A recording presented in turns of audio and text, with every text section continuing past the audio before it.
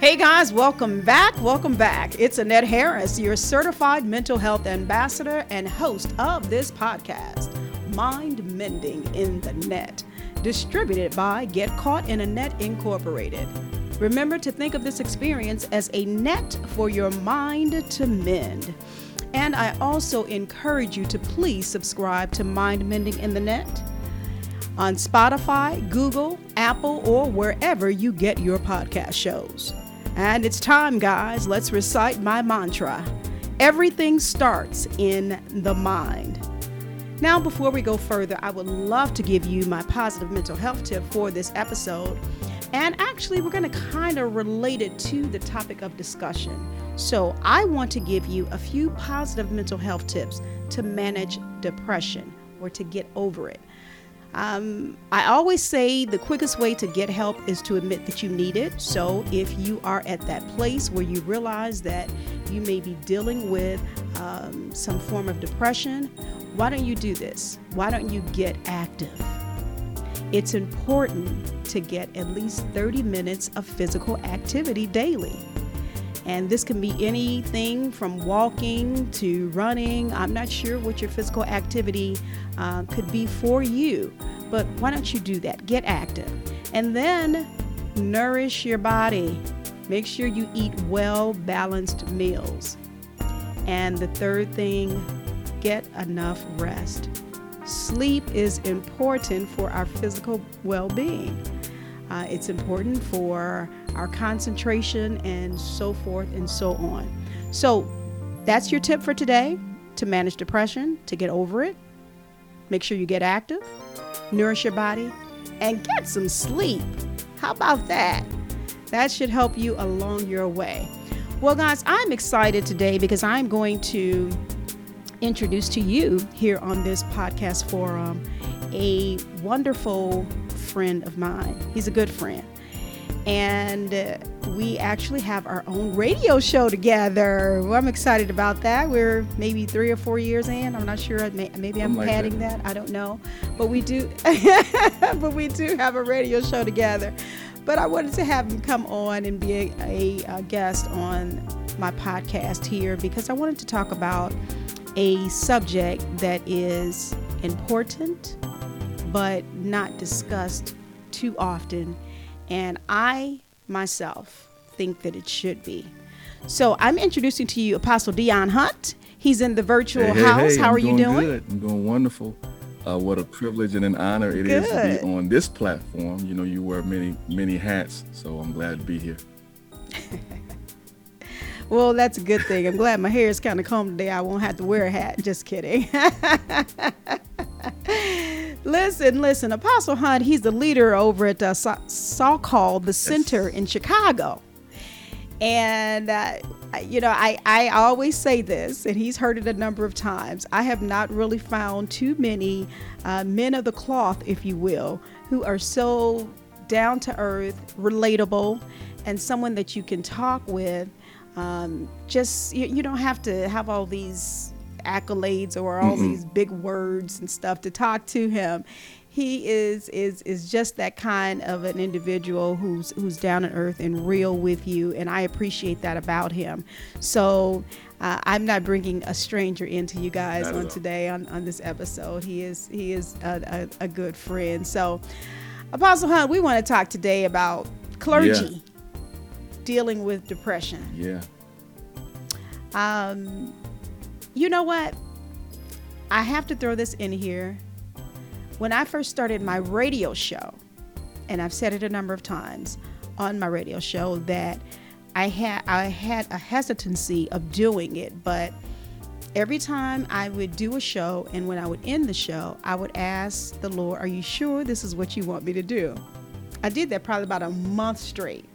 I was doubting myself, and I knew that I was supposed to go in that direction, but I kept doubting myself. So every time I asked the Lord, I would always see in the news or someone would inbox me or it was pointed out to me the reason why I should have this show. It was and is an area for individuals to talk, to get things out in the open, what's on their mind, to talk about the psychological and spiritual aspects of whatever they're dealing with in life. It was a platform, a safe space.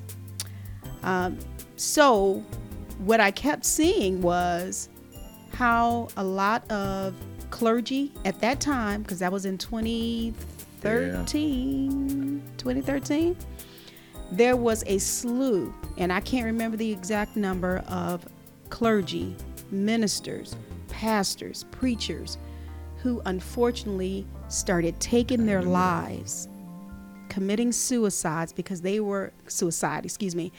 were dealing with mental illness. They were dealing with depression. They were dealing with various things that they just could not handle.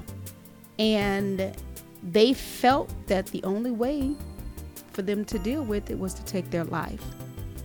And every time I saw that, it hurt me so bad.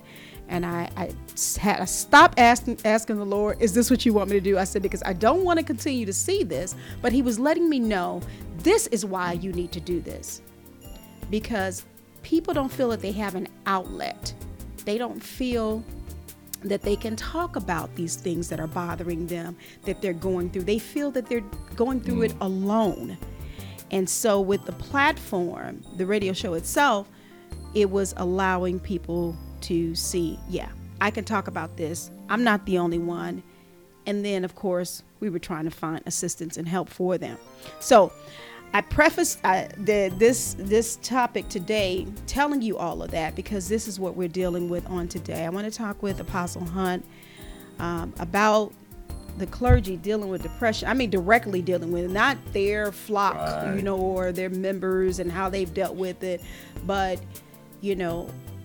you yourself. Have you dealt with it? How have you dealt with it? And, is this a reality? Because some people think we will put our clergy on a certain pedestal. We probably will continue to. And now, one thing I will say, you must respect them as men and women of God. I, firmly believe that. But know that they are human also, and that there are things that they deal with that, kind of takes them to certain areas that maybe they don't want to be mentally. So let's chat about this on today. I'm talking too much, and I want you all to hear from my guests. So, because I always want to make sure everybody knows that they have a voice concerning their own mental health. So, Apostle, why don't we talk to you about your personal experience dealing with whether it's depression or any other form of mental, the absence of mental health. How about we say? And I'm glad for a couple of things. You referred to it as mental health or the absence of mental health. You didn't call it mental illness, because I think even certain labels that we put on certain things kind of cause us to backpedal from dealing with them appropriately or even acknowledging them. And then the fact that you acknowledge the fact that we're human. We're not superheroes, and even though we may be equipped some of the time and even most of the time with handling other people's problems and counseling, we still have problems of our own, and we have lives of our own, and we have things that we have to juggle and have to find ways to be productive members of society. And so it can be a bit much, but I really appreciate what you're doing in this opportunity to just speak on this subject on the level that I can. Okay, wonderful. Well, thank you. And, that kind of just came to me to kind of do it as the absence of mental health, because that, again, will allow individuals to kind of, they'll listen to you. If you say mental illness, I don't have no mental illness, what you talking about, and they'll just go on about their business and won't receive the help that they actually need. And like I said on one of my shows earlier today about talking about the big elephant in the room, it has to be addressed. It definitely has to be addressed. You said something there when you mentioned about all the responsibility, if you will, that you have as a minister, as as clergy, and dealing with, you got to deal with everybody else. My goodness, I don't ever want the Lord to tell me that that's what I need to do, because It's funny you said that, because when it was revealed to me, Annette, I cried. And people thought I was crying because I was so overwhelmed with the Spirit, your Right, appointment. right. And I was crying because I knew what was coming, because that's the household I grew up in. Both my parents are ministers. Both of my parents are pastors. And so I know the demand, what I was dealing with, and I'm sure we'll get into it, what I was dealing with as I went into and ventured into certain states of mind, and so the demand is something very great, and it can be overwhelming at times. Yeah, I can only imagine. You got all different kind of personalities to deal with, different age Yeah. groups, and you have to, be that happy medium, if you will. I mean, you correct me if I'm wrong what I'm saying, but you have to find the resolve when there isn't any, or there's just so much you have to deal with. And so that, coupled with the fact that you are human, you have a life, you have a wife, you have a family. So what does all of that look like? So you said when you first received the appointment that you cried, and that was because you knew what was coming. So what else was going through your mind? Did you feel overwhelmed? I definitely felt overwhelmed. And just to be blunt and honest, fear happened. Anxiety, dread, all those words, those phobia words, which is connected to a lack of mental health. And one of my biggest fears in that was number one, not measuring up, but having someone, my dad, Dr. Hunt, and being a legacy child in any act. When you have a parent or parents, my mother even excelled. You have parents that excel in a certain thing, and then you come behind them and take the reins. It can be excruciatingly burdensome, because the last thing you want is to drop the ball. The last thing you want is for it to be said that, Dr. Hunt did this or Pastor Chris did this, but as soon as they handed it over to their son, it fell to the ground. He ain't nothing like his dad, that's the last thing you want. And so I had a lot of apprehension and fear and dread as it relates to legacy and the burden of it. And one of the things that I really had to deliver myself from, God delivered me, is me trying to duplicate them. I think subconsciously I was trying to duplicate and replicate who they were, instead of finding my own niche and my own identity in what I was doing. And because I was so desperately trying to duplicate, and it was subconscious, but I was desperately trying to do it, and there's no way I could measure up to that. And because I was missing that mark, it gave me a lot of anxiety, and so I felt like I was failing because I wasn't doing it exactly like them, and those thoughts caused me to retreat into myself. I was always overanalyzing things. I felt, you said it in the open, I feel this. I felt alone. I felt so alone. Yeah.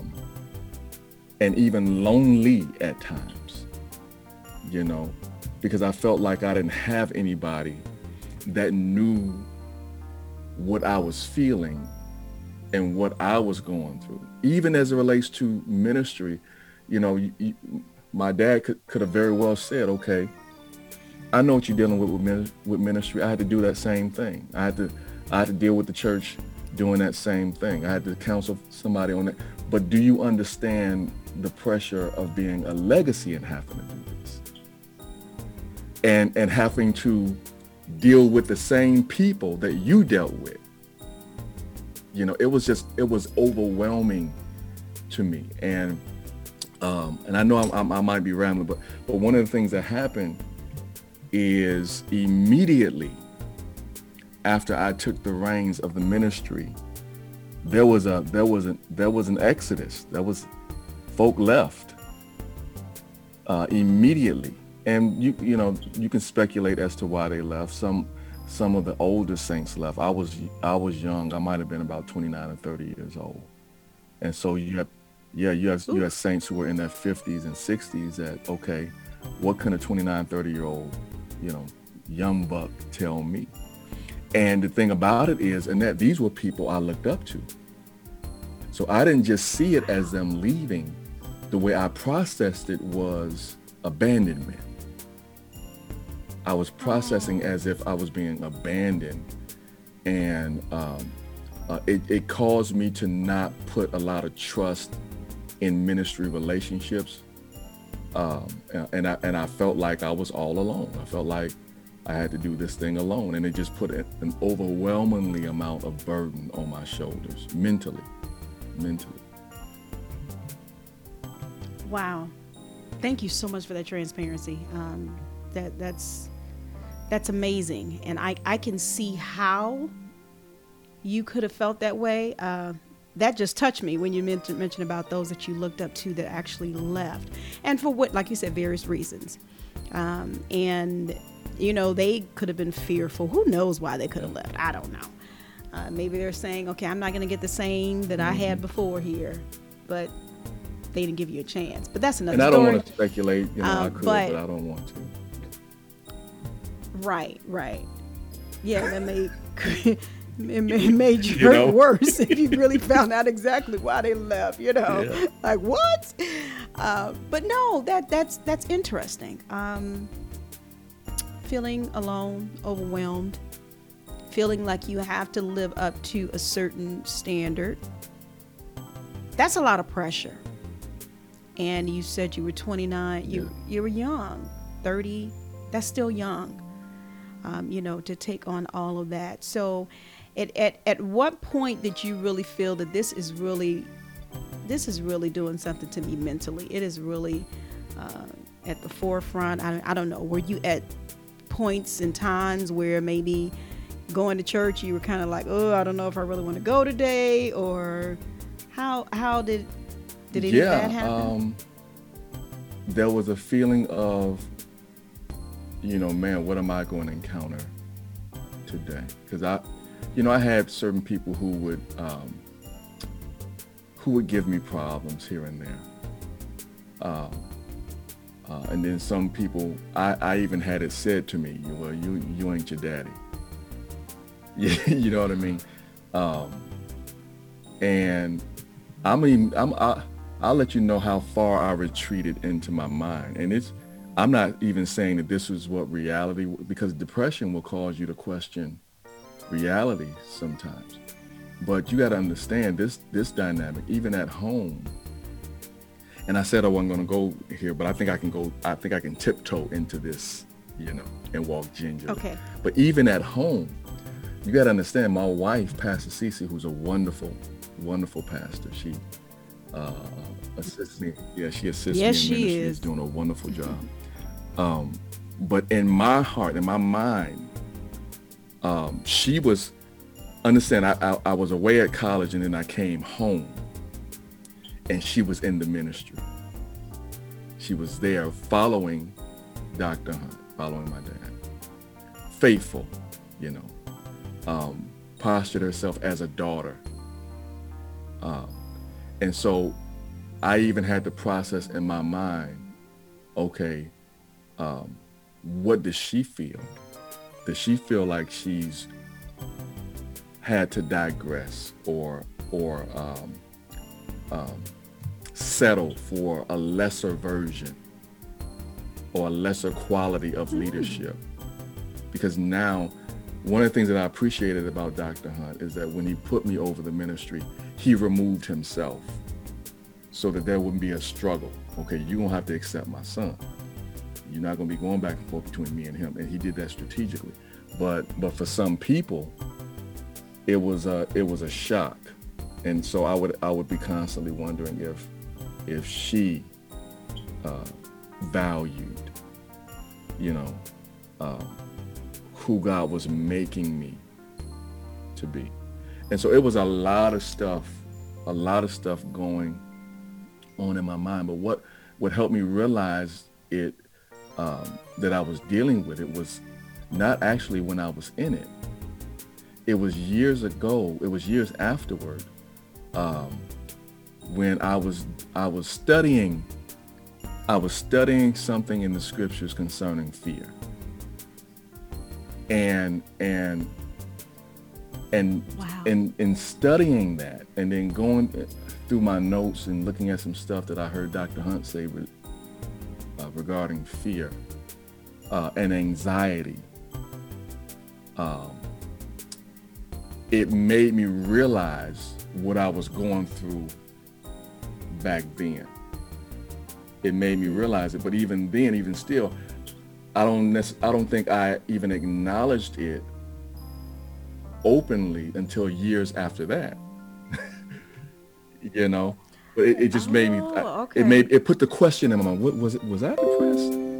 Was I? Because I never really thought that I would ever claim that as a reality for me. Because of the negative connotation connected to that. You know what I mean? It's seen as a weakness, and then sometimes it's camouflaged because you have to put on this strength every week. You have to put on this strength, and one of the things that I said to myself that reasoned me out of it, that was trying to reason me out of that reality, was, well, I'm too functional. I do way too much. I look at all the stuff that I do. I can't be. No, if I'm depressed, that means I'm at home with the shades drawn and the covers over my head. I can't be depressed, And but the Holy Spirit was like, no. You got to deal with this. You got to deal with it head on, so that what it is that you're dealing with or what you struggled with, and that you will be better able to confront it and deal with it if it happens again. So right. I had to come to grips with it and not necessarily embrace it, but acknowledge and confront it. Yes. Hey, thank you so much for joining us. This was actually part 1 of the discussion on clergy and depression and or the absence of mental health in the pulpit. Is this even a reality? Well, you have heard from my wonderful guest, Apostle Dion Hunt, the leader of Saul Call the Center in Chicago, Illinois, that this is indeed a reality, one in which he has lived. Well, there will be a part 2 and a part 3, and I encourage you to make sure you tune in to Mind Mending in the Net to hear the conclusion. And thank you so much for joining me on this episode. I do encourage you that if you have any questions, please email me at mindmendinginthenet@gmail.com.